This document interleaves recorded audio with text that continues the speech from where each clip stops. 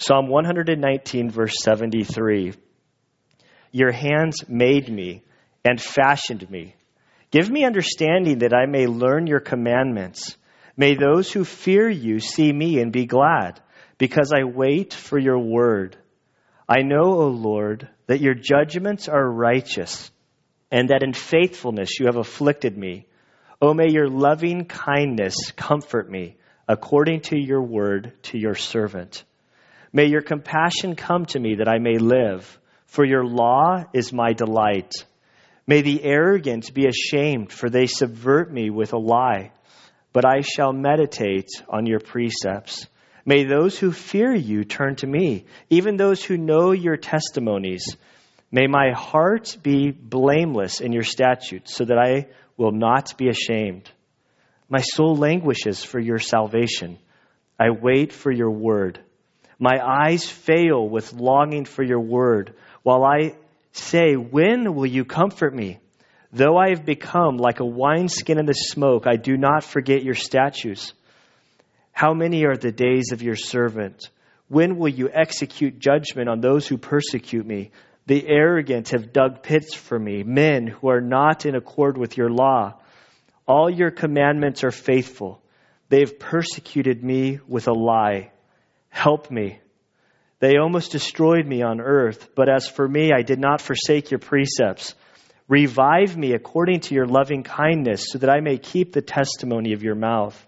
Forever, O Lord, your word is settled in heaven. Your faithfulness continues throughout all generations. You established the earth, and it stands. They stand this day according to your ordinances, for all things are your servants. If your law had not been my delight, then I would have perished in my affliction. I will never forget your precepts, for by them you have revived me. I am yours. Save me. For I have sought your precepts. The wicked wait for me to destroy me. I shall diligently consider your testimonies. I have seen a limit to all perfection. Your commandment is exceedingly broad. And Father, we do thank you for this word. Lord, we ask that you would help us now as we study it, learn from it, and apply it to our lives. You are good. And we ask this in Christ's good name. Amen. So this Psalm 119 is an acrostic, as Rick mentioned in previous weeks. The author took the Hebrew alphabet and basically started each verse with the letter of that alphabet. It really is a beautiful picture of creativity that in some respects we miss. That unless you're a native Hebrew speaker, which I've studied Hebrew, but it's certainly not my mother language, and I recognize that as beautiful as this text is translated into the English or any other language, it's beautiful in our language, and in English, it's beautiful in every language. But I can only imagine how much more it would be if we could see it in its original form. And so today, the three stanzas we're covering are Yod, Kaf, and Lamdeth, are the three letters. And the psalmist, nobody really knows who this is. Many accredit this psalm to David. It works for me. He's penned so many psalms. He had so much persecution against him. And so this sort of would fit him. And if not him, then it doesn't really matter. The principles still remain the same. And he begins with this first verse, that your hands have made me and fashioned me. And this is the starting point, I think, for the Bible. That in the beginning, God created the heavens and the earth.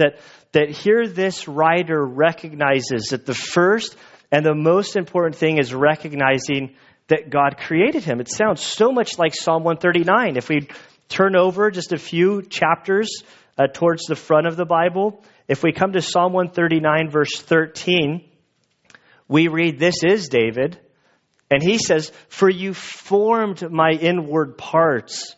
You wove me in my mother's womb. He recognizes that in the womb of his mother, that God was the one who was putting together all of the parts. He says, I will give thanks to you, for I'm fearfully and wonderfully made. Wonderful are your works, and my soul knows it very well. My frame was not hidden from you when I was made in secret and skillfully wrought in the depths of the earth. Your eyes have seen my unformed substance, and in your book were written the days that were ordained for me, when yet there was not one of them. How precious are your thoughts to me, O God! How vast is the sum of them! If I should count them, they would outnumber the sand.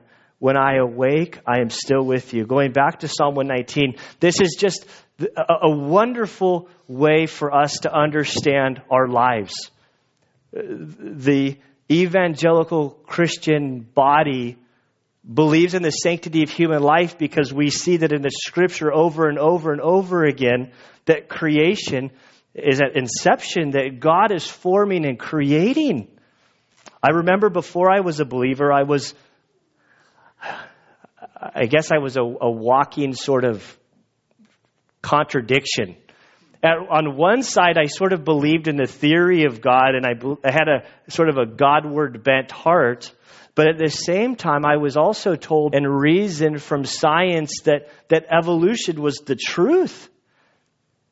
And I remember laying in my bed as a younger person before I'd come to know Christ, thinking upon the whole evolutionary concept that there was just nothing. And then I became something through this mass explosion and a series of accidents.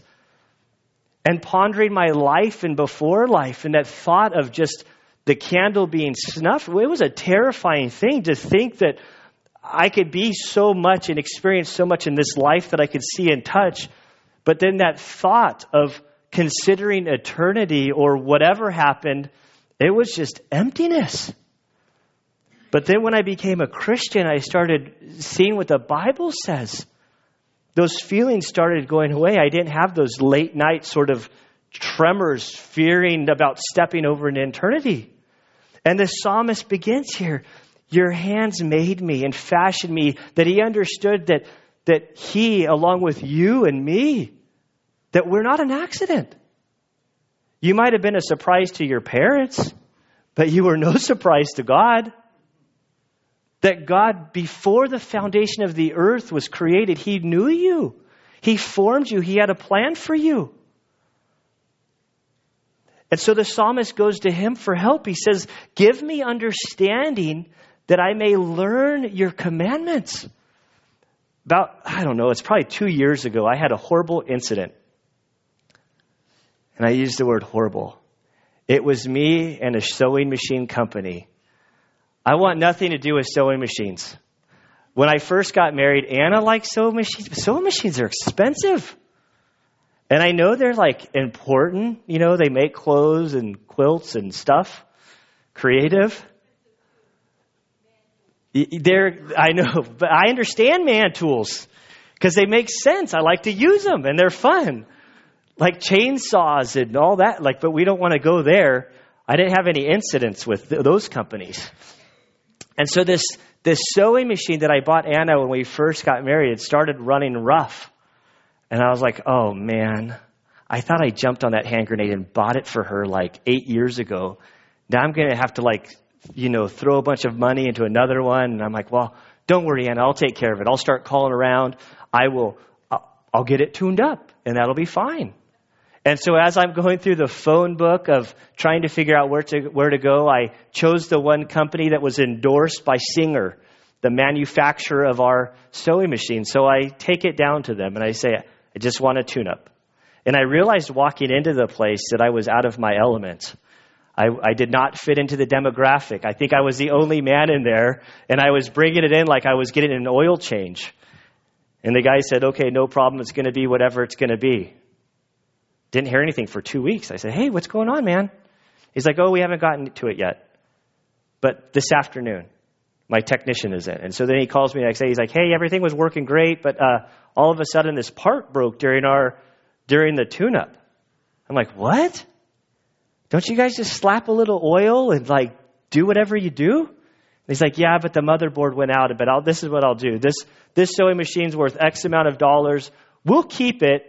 And I'll sell you a different brand for this amount of money. And I'm like, that doesn't seem right.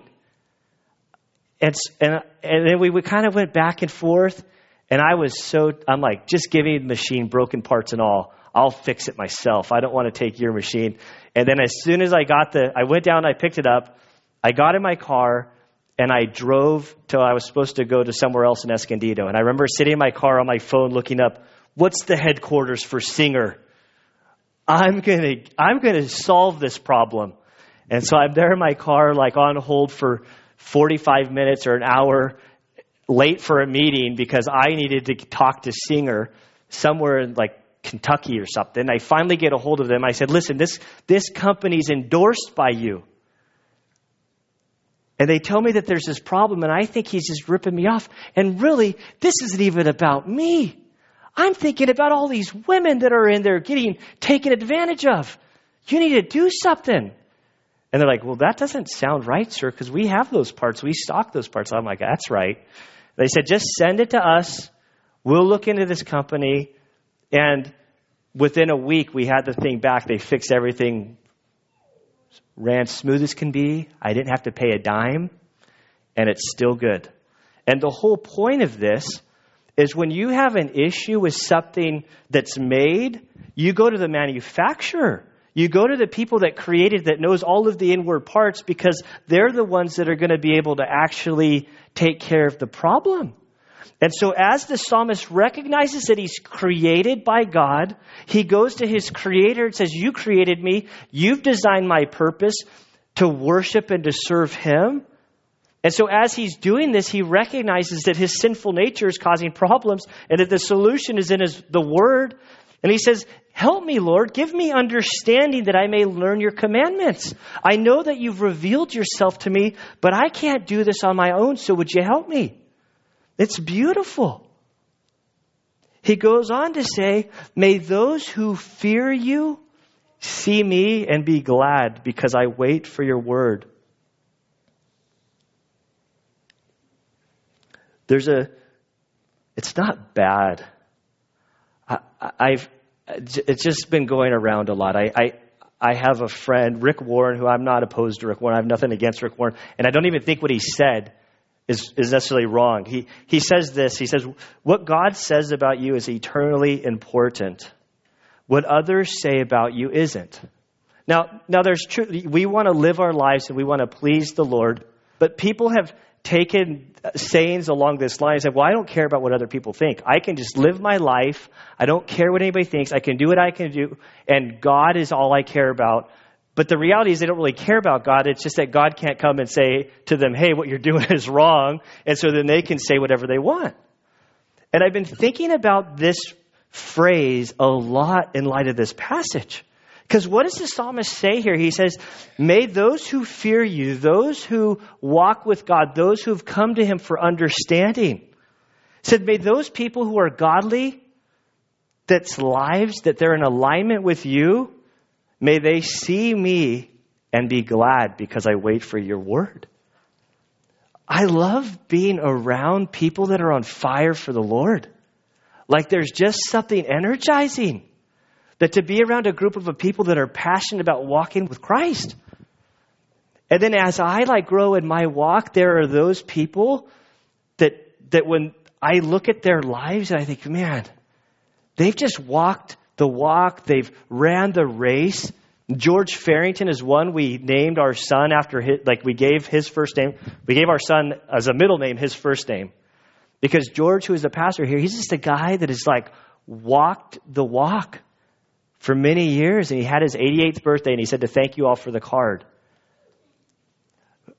But when I live my life and I get a message from George, whether he emails me or he calls me and he gives me an attaboy, he says, man, Gunnar, I'm so proud of you.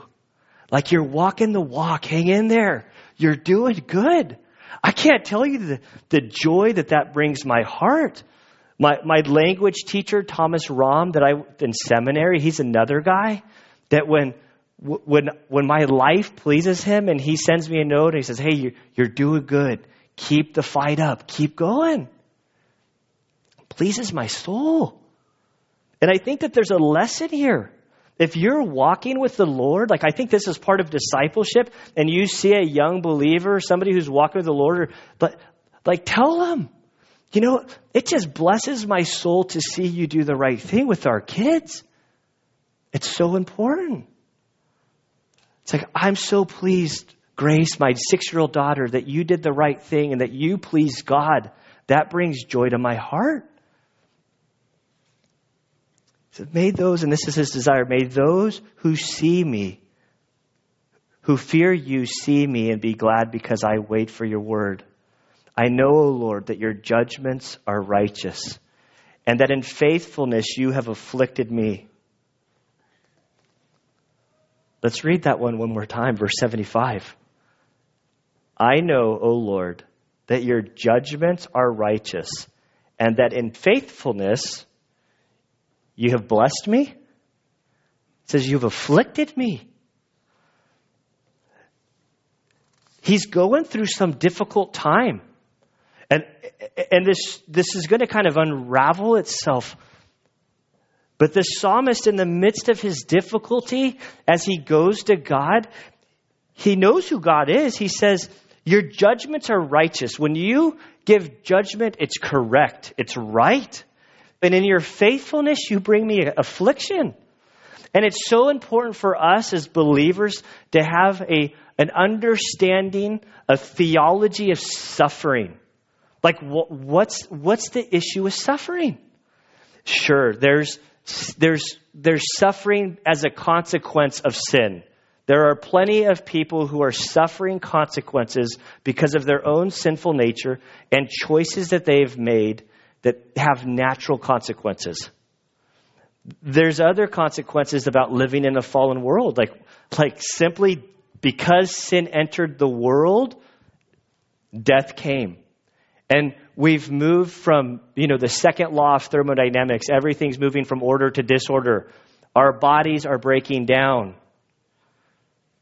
We do dumb things. I'm talking to myself. Anna doesn't understand me. I think a lot of girls don't understand guys in large part. I've heard that a lot since I've had a son. And I look at the moms that just shake their heads. I just don't understand them. And I'm like, what do you mean them? Like, what are you talking? Them, males, the male creature. It's like, I don't know, they make perfect sense to me. Like, last night, I bruised my ribs last Saturday, and I tell Anna last night, I'm like, I was going to take yesterday off from the soccer game. I'm like, I got to go down there. And the team looked at me, they're like, hey, take it easy, Gunner. Like, just don't go hard, just take it easy. And I'm like, I don't have that part of my body. And so there are things that I've done that there are consequences. Scott and I talking this morning. He's like, man, all the stupid stuff is starting to catch up with me. I think I might have to go have another neck surgery. 5 concussions later, I'm still not learning. So there are sometimes we suffer just because of our choices. But now there's also suffering that happens because God is doing a refining work in your life that he's either wants to manifest himself to you and to others through your life, that he wants to bring glory to himself through your life. If you turn with me over to John chapter 9, I don't think we obviously live in a very different world than during this time. We don't come across the blind person and we don't necessarily relate it to sin. Like, hey, what sin happened here? That's not we kind of in our post-God era, it's kind of like, oh, that's unfortunate that happened or whatever. But the story unfolds in John chapter 9, verse 1. And that's Jesus, passed by. He saw a man blind from birth. So they're walking along. There's this guy sitting down who's probably begging. He doesn't have his sight, so he can't work. He can't get along. And his disciples asked him, Rabbi, who sinned, this man or his parents, that he would be born blind? So they see this guy and they think, man, this guy sure is suffering. That's unfortunate. It has to be because of sin. So was it his sin or is this a consequence from his parents' sin? And Jesus answered, it was neither that this man sinned nor his parents, but it was so that the works of God might be displayed in him. We must work the works of him, the Father, who sent me, as long as it is day. Night is coming when no light can work. While I'm in the world, I am the light of the world. When his disciples when he had said this, he spat on the ground and made a clay of the spittle, and he applied the clay to his eyes. And the guy eventually regained his sight. I wanted to go all that way down because I just think it's one of the best lines in the Bible, that Jesus spits on the ground, makes mud, puts it in the eye, and the guy can get his sight again. Going back to Psalm 119, or maybe not. How am I in time? A few people have been concerned that I'm going to go for 2 hours since I had 2 weeks off or 3 weeks off. I think we got time. We can go to Romans 5. So Jesus looks at this guy. His disciples say, why is he like this? And Jesus' response, he was born blind. As he was being formed in the womb, God said, I'm not going to give this man his sight. And the reason is because whenever this man reaches this point, he's going to be on this road. He's going to encounter the Messiah. The Messiah is going to walk by. They're all going to draw their attention to him. Jesus is going to spit, make mud, and heal his eyes. And the purpose is that God would be glorified through that instance. So that in this, from a human perspective, this very catastrophic thing of not having sight, horrible for a human. Like just talking with the people that are in the process of losing their sight. Like it's not pleasant. It's scary. But God had a plan in this guy's blindness. And I look at people like Joni Eareckson Tada, who was a successful woman, suddenly becomes a paraplegic, and to see that the glory that she's brought in the Lord through this tragedy, that she understands that God was doing a work, that God was bigger than her circumstances, and she's going to bring him glory. As we go to Romans, just really quickly, as soon as I find it, there's Romans chapter 5. This is a great piece for us as Christians when you're going through a hard time to try to understand the difficulty. He says, therefore, verse 1, having been justified by faith, we have peace with God through our Lord Jesus Christ, through whom we also have obtained an introduction or access by faith into this grace in which we stand. And we exult in hope of the glory of God. And not only this, but we also exult, or the word is glory, in our tribulations. That we exult, we rejoice in tribulations. That's what they call counterintuitive. It doesn't seem to make sense. But Paul tells the believers that in Christ, when we face difficulties, we rejoice. Knowing that tribulation brings about perseverance. And perseverance, proven character. And proven character, hope. And hope does not disappoint, because the love of God has been poured out within our hearts through the Holy Spirit who is given to us. And so Paul steps back. When he sees suffering, he sees the bigger picture that God is at work chipping away at our hearts, changing our character, conforming us into the image of Christ. That we've been brought into the household of God. And in the household of God, there are standards that God wants to work in our life. Every family, when their children get out of line, we don't do this in our family. You're a Hanson. We have higher expectations for the Hanson name. I don't know. Maybe not so much in our culture, but it used to be that way, and certainly in other cultures around the world. And the author of Hebrews, as we turn there keep going towards the back, in Hebrews chapter 12, verse 7, the author here talks about this chipping away, that if we're in God's family, God's love for us, His faithfulness, as the psalmist said, that's where our affliction comes from. And in Hebrews chapter 12, I think I chose to pick up in verse 7, the author of Hebrews says, it is for discipline that you endure. God deals with you as sons. For what son is there whom his father does not discipline? But if you are without discipline, of which all have become partakers, then you are illegitimate children and not sons. Furthermore, we had earthly fathers to discipline us, and we respected them. Shall we not much rather be subject to the Father of spirits and live? For they disciplined us for a short time as seemed best to them. If you're a child now, recognize that your dad and mom are not God. They make decisions that are as best to them and their short-sightedness, and they're just to the best if they can. And dads and moms, if you make mistakes, it's okay to apologize when you err. You don't have to pretend like you're actually God. I got distracted. Okay, for they disciplined us for a short time as seemed best to them. But he disciplines us for our good, so that we may share in his holiness. All discipline for the moment seems not to be joyful. I have that one highlighted. That's like the understatement of the day. But sorrowful, yet to those who have been trained by it, afterward it yields the peaceful fruit of righteousness. Heading back to the psalm, the psalmist got it.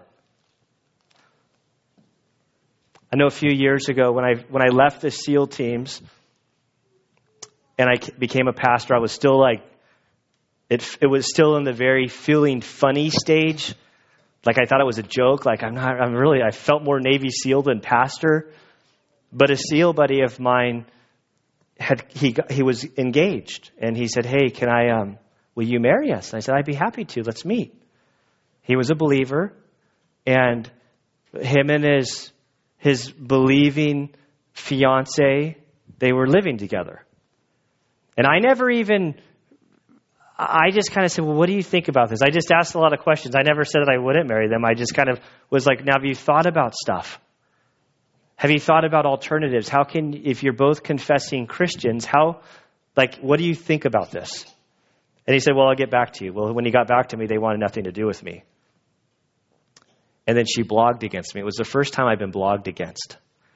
And I'll never forget the blog that she blogged against me. It was, in summary, it basically said, Christians are so condemning. God wants you just the way that you are. He loves you just as you are. Which is true. Christ died for you while you were still in sin. But see, the thing is, he doesn't want to leave us there. He wants to do a work in us. And the psalmist gets it. That as he's facing this persecution, he says, "I know your judgments are righteous, and that in faithfulness you have afflicted me." And my prayer is that as we endure suffering, as we go through persecution, don't necessarily jump to the woe is me, the world is against me. With learning, we can pray as the psalmist prayed, "Lord, I know you're bigger than this. And Lord, I trust in your faithfulness. Lord, help me to learn the lesson that you're teaching me in this.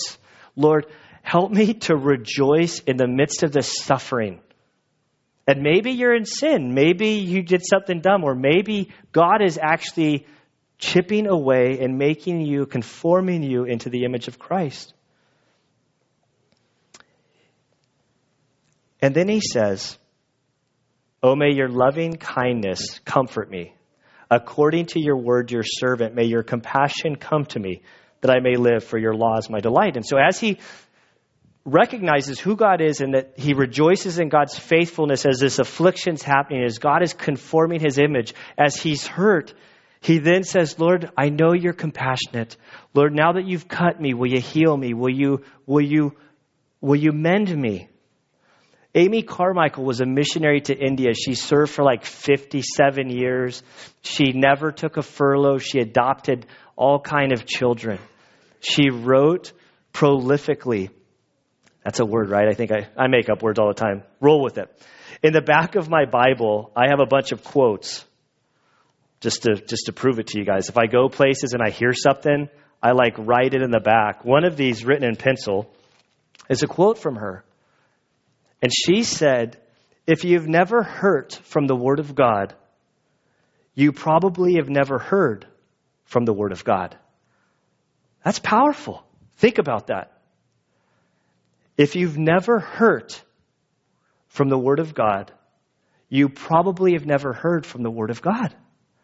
The Word cuts us. I can't tell you how many times as I read that, man, I just get so convicted.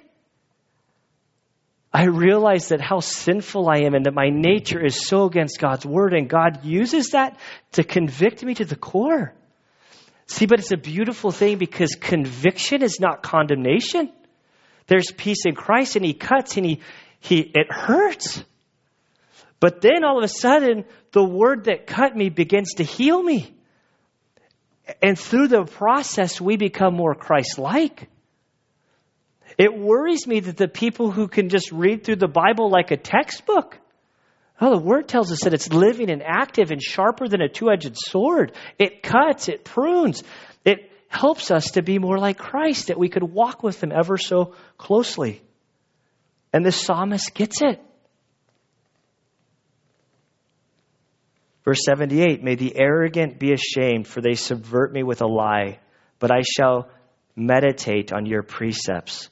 There are those that are coming against me. They're lying. They're getting me off course. But I'm going to meditate on your precepts, the Word. I'm not the best at memorizing Scripture. That's not an excuse not to memorize.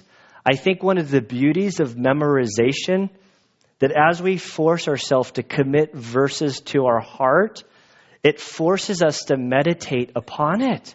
There are verses, especially the ones I seem to have a terrible time memorizing certain ones. But then I have my little 3x5 card and I go over it, I go over it, I go over it. I try to remember each phrase. But in that process, what happens is it's like beef jerky. The best thing about beef jerky is when you're hiking and you're starving, you can just gnaw on it forever. You get down to the strains and the fat and you just chew and you chew and you chew. Memorization helps us to chew on the Word of God, that we meditate about, that we think about it. And it's in those moments, I think, that God touches us in our deepest core. So He's got these people coming upon Him, but He meditates on the precepts. Verse 79, He goes on to say, may those who fear you turn to me, even those who know your testimonies. I think this could be David. This is a man who is in leadership. He said, there are those that are persecuting me, but I rest upon your word. I meditate upon your precepts, your truths. Lord, may my life as I'm living, may those who fear you, may those who walk with you, may they turn to me. And you get this image of following. And like every good godly leader, verse 80, he recognizes that the most important thing is his heart and his walk with God. May my heart be blameless in your statutes. So that the purpose clause, why does he want to be blameless in God's statutes? So that I will not be ashamed. He wants to walk with God. If we turn over to hold your place in Psalm 119 to 1 John, the next book we're going to study, which I am so excited to get to this book. And over in 1 John, it's towards the back of the Bible, in the very, very back. If you hit Revelation, you've gone too far.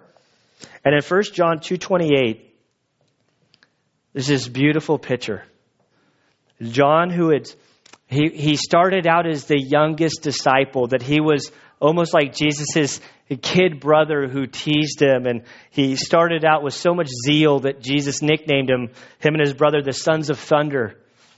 Well, this stage in his writing, he's the only apostolic person that's alive. He's now an older man. And God has so changed his heart, he's became known as the apostle of love because he only saw himself as one whom Christ loved. And as he nears the end of his life, and I see this with old Christians, whether it's Chuck Smith or George Farrington, like as men or women who've walked with the Lord get closer to the end of the race, the only thing they talk about is the rapture or the end. And like it's funny being around George and you see younger girls like, I mean, I want the rapture, but I really want to get married and have kids. And like, so if God can, press pause. But the older, when their time of meeting the Lord, whether it's through death or the rapture, that's all they can focus on. I picture a man like this that writes verse 28, and he says, now little children, abide in him, that they would walk closely with Jesus. The reason he wants him to walk closely with Jesus, to abide in him, so that when he appears, because Jesus is coming back, we may have confidence and not shrink away from him in shame in his coming. That's telling me that if you're in Christ and you're not walking in him and you're in sin, we're not perfect. But Jesus could appear, and it could be that you don't have to shrink away in shame like, oh no. Now, it's not like the bumper sticker that I saw a few years ago that said, Jesus is coming back, look busy. That's not the idea. But that Jesus could come back and you could be in an action, or your heart could be in a position that you could be in a fight with your spouse. You could be angry about the person who cut you off. And at that moment that he appears, your first response is like, oh. But John says if you abide with him, if you walk with him, when he appears, there's hope that we don't have to shrink away in shame. We can see him and just lift up our arms. Abba, Father, Lord, you're here. We rejoice. In Psalm 119, verse 80, the psalmist says, may my heart be blameless in your statutes, so that I will not be ashamed. The next stanza, verse 81, he says, my soul languishes for your salvation. I wait for your word. Now, in the Old Testament, a lot of times this word salvation isn't used in the sense that we think of spiritual salvation, that you're dead in your sins and transgressions apart from God, and that through Christ you're saved, that you have eternal salvation. So often the context is literally that you would be saved from physical duress. And in this sense, I believe that the context here is that he's talking about physical help. We'll see in this stanza that there are those who are digging a pit for him. They're trying to kill him. They're coming after him aggressively. And he languishes for God's help. I wait for your word. He says, my eyes fail with longing for your word. Oh man, that one's convicting. My eyes have failed a lot recently. My eyes get tired. Most people today in the last week, you can see them, bags under their eyes. It's like, you've been watching the Olympics, haven't you? You didn't go to bed soon enough. Our eyes get tired, sure. But I think most of us, our eyes get tired from watching the Olympics, watching TV, Facebook, surfing the internet, doing whatever. But you get this picture that this guy, he's just in the Word. And times of fasting for media are an awesome time. Deborah's like we're like buddies. We've gone through these, like when I was without internet and I was like, I had to get to certain places for work. Like I'm like had to get to places. But it was like so refreshing taking a month on, and I got an email from her about the internet. I'm like, oh man, she's going to be critical of me because I'm like not available as much because I just don't like respond quick enough. But it was like this huge long email about, I went without cable. I went without internet. No anything for, how long was it? She went way longer than I went, 4 years. And she's like, during that season of just cutting the cord from media was the time of like spiritual growth. And so when I see this, my eyes fail with longing for your word. Oh man, there's a sweetness there. There's something about those times in our life when everything's been stripped away and we have nowhere else to go and we just pour over the word. Those are the times that we grow the most. And I think that's why God brings affliction into our life. Because we don't learn as well when we're happy-go-lucky and everything's just going along. His eyes fail. And while I say when, notice it doesn't say if. Circle when. He hasn't lost hope. While I say, when will you comfort me? He's in a dry season in his walk with the Lord. He maybe doesn't feel as close with God during this. And he's crying out to God, when will you comfort me? Though I've become like a wineskin in the smoke. I love the Old Testament. They're not Germans. Like I have a German mind. Just tell me the facts. But the Old Testament, these Eastern cultures that speak in pictures. I'm like a wineskin in the smoke. When they were done with the bag that carried the wine, it was a leather bag. When they were done with it, they would hang it up, and the smoke from the fire, it would get brittle and dry and broken. And he's there looking at this wine bags, most likely, that are all brittle, that would be no good for wine or carrying any kind of fluid. He says, Lord, that's me. I'm just longing for you, Lord. But I don't forget your statutes. And this is a picture of pressing on. Hold your place again and go with me to Philippians chapter 3. Paul, under house arrest. Paul pouring his life out in service of the Lord. In these times, he writes some of the most beautiful things in the Bible. And this is one of my favorites. So in Philippians chapter 3, verse 7, we'll start there. Paul is under house arrest. He's writing the church in Philippi to encourage them. They'd sent a gift from their pastor, Epaphroditus, and he almost dies on the journey. And they don't know what's going on, and they're discouraged. And Paul writes to them in verse 7, but whatever things were gained to me, his religion, he was one of the top Jews. He was the king of the world as far as religion came. And if you want to read the first 6 verses, you can learn more about that. Whatever things were gained to me, he's referring to those things. Those things I have counted as loss for the sake of Christ. More than that, I count all things to be lost in view of the surpassing value of knowing Christ Jesus my Lord, for whom I have suffered the loss of all things and count them but rubbish. That is a horrible watering down of it. It literally is dung.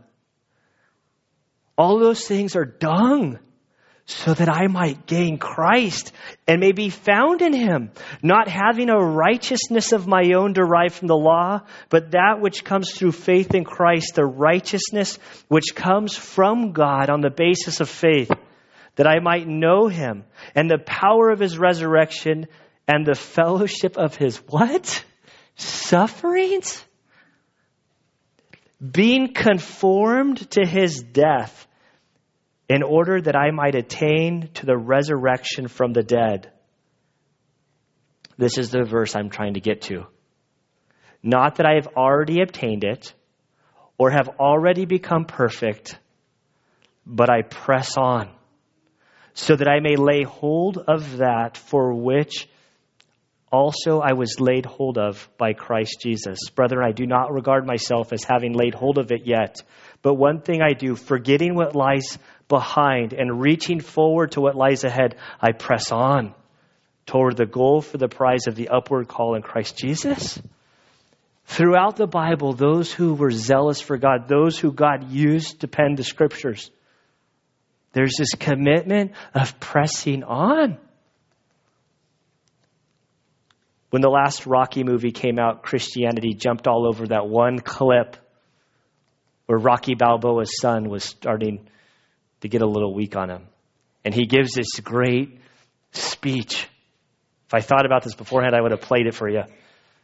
But he basically tells his son, he's like, hey, it's not about how many times you get knocked down. It's about how many times you get up and you keep walking. And I'm not Rocky Balboa, so I'm falling way short. I should have Googled it to get the speech. I would have read it for you. But I see this image of the saints throughout the scriptures who are so focused on the then, the being with Christ, being with God in heaven, that they don't care what their earthly circumstances are. They press on, they cling to him, they walk with him.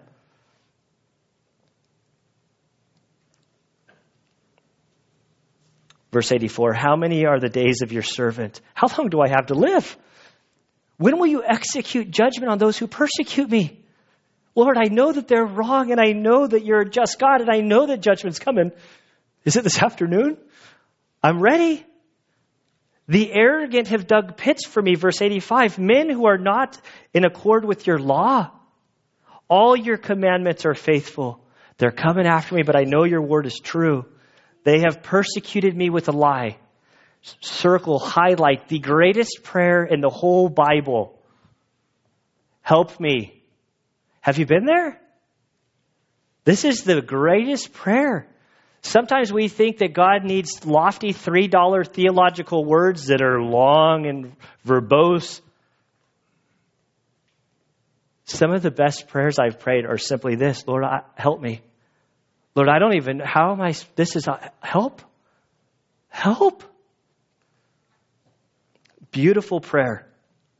Help me. They almost destroyed me on earth. But as for me, I did not forsake your precepts. Revive me according to your loving kindness. So that, the purpose clause again, so that I may keep the testimony of your mouth. He desires to fight the fight that whether he lives or dies, that he would bring glory to God. He's keeping his precepts. Lord, give me strength. Lord, I want to keep your testimony. You've created me in your image, and I want to bear your image properly. All humanity was created in the image of God. This whole falling short, we're falling short. We use that. It's falling short of the image in which we were created in. That's sin. We want to be a good witness to him. May our lives reflect who he is.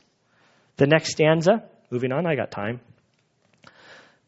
Forever, O Lord, your word is settled in heaven. I can't tell you how many times I've heard Brother Alberto say that. In the hospital, as he's holding on to us, going through heart surgery, ever since I've known him, I can't do his accent, but when I read this, I just hear Alberto. His word is settled in heaven forever. That's it, brother. That was I think that was more leprechaun sounding than Hispanic. But it's like the psalmist says, hey, Lord, your word, this is settled.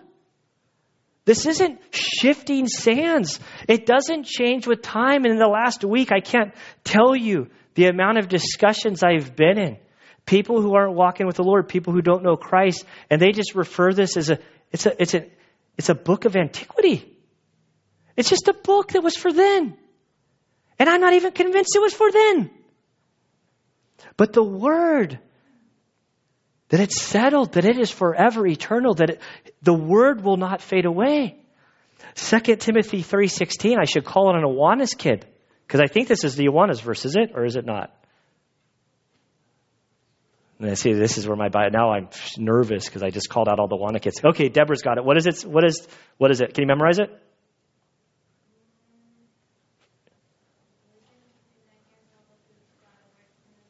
No, that's the Awanas verse. This is not. Okay, let's go there. Let's go there. Let's see if we can. This is a sword drill. Where are we at? 2 Timothy 3:16. Says, all scripture, circle all, Genesis through Revelation. There's no distinction in God. This is revelation came through time. There's so much beauty in the Old Testament, this foretelling of the redeeming work of God. That's why we still study the Old Testament. All scripture is inspired by God and is profitable for teaching, for reproof, for correction, for training in righteousness, so that the man of God may be adequate, or the person of God may be adequate, equipped for every good work. This is how we learn about God. Forever, your word is settled in heaven. That's why we at Valley Baptist Church, we go through books of the Bible. This is what God has revealed to us. It's not about chasing fads, about what feels good. The answer to life is found in this book. He goes on to say, your faithfulness continues throughout all generations. You established the earth and it stands. They stand this day according to your ordinances for all things are your servants. Colossians 1:15. We just went through Colossians. That all things were created by Christ. All things hold together by him. God is the creator and sustainer of all things. There was a quote I stumbled upon from Don. C.S. Lewis in Mere Christianity writes this: when you argue against him, you are arguing against the very power that makes you able to argue at all. It is like cutting off the branch you are sitting on. And the psalmist, as he focuses on the word, he recognizes that everything we have, everything that we are, everything that's around us, it's because God creates it and he holds it all together. And even though these people are coming after me, it doesn't matter because God is in control.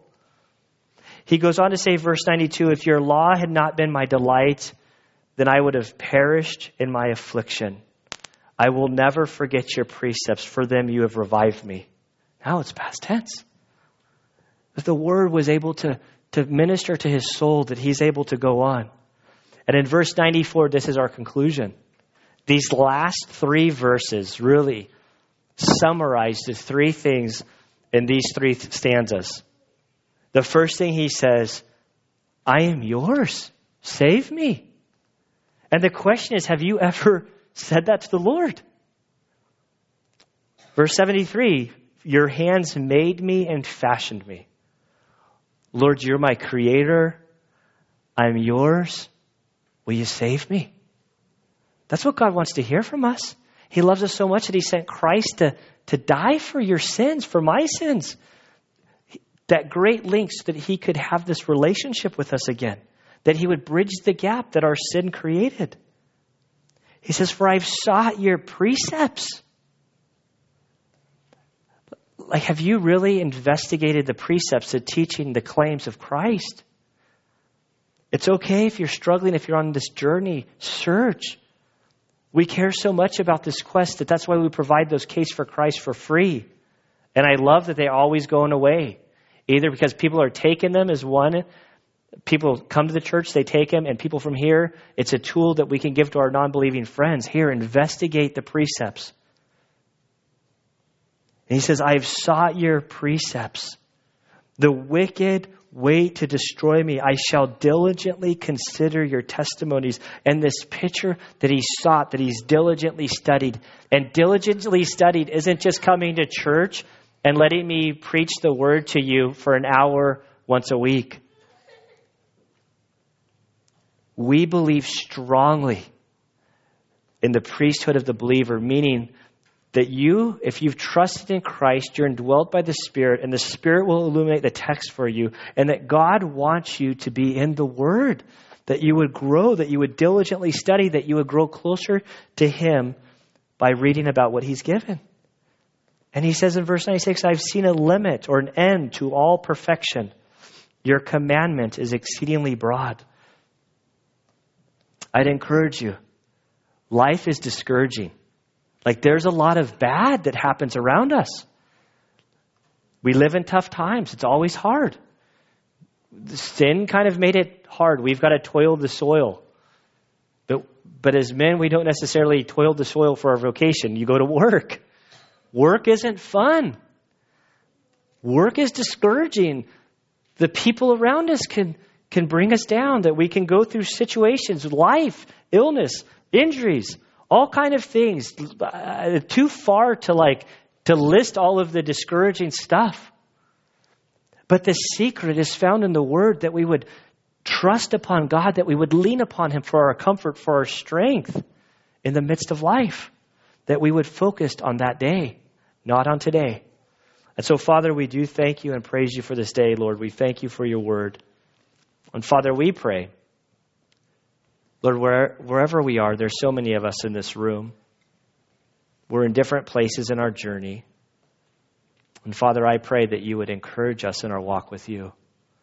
And Father, we pray that you would light that fire again, Lord, that we would have passion for your word, that we would have a desire to crack open the Bible throughout the week, that we would come to you in prayer and ask you to speak to us through your word. And Father, whatever situations we're going through, Lord, there's so much that can discourage us, that can weight us down. And so, Lord, we turn to you. We ask, as the psalmist prayed, that you would revive us. Lord, that you would help us to sense your presence in a very real way in our lives. We love you, Father, and we ask this in Christ's good name. Amen.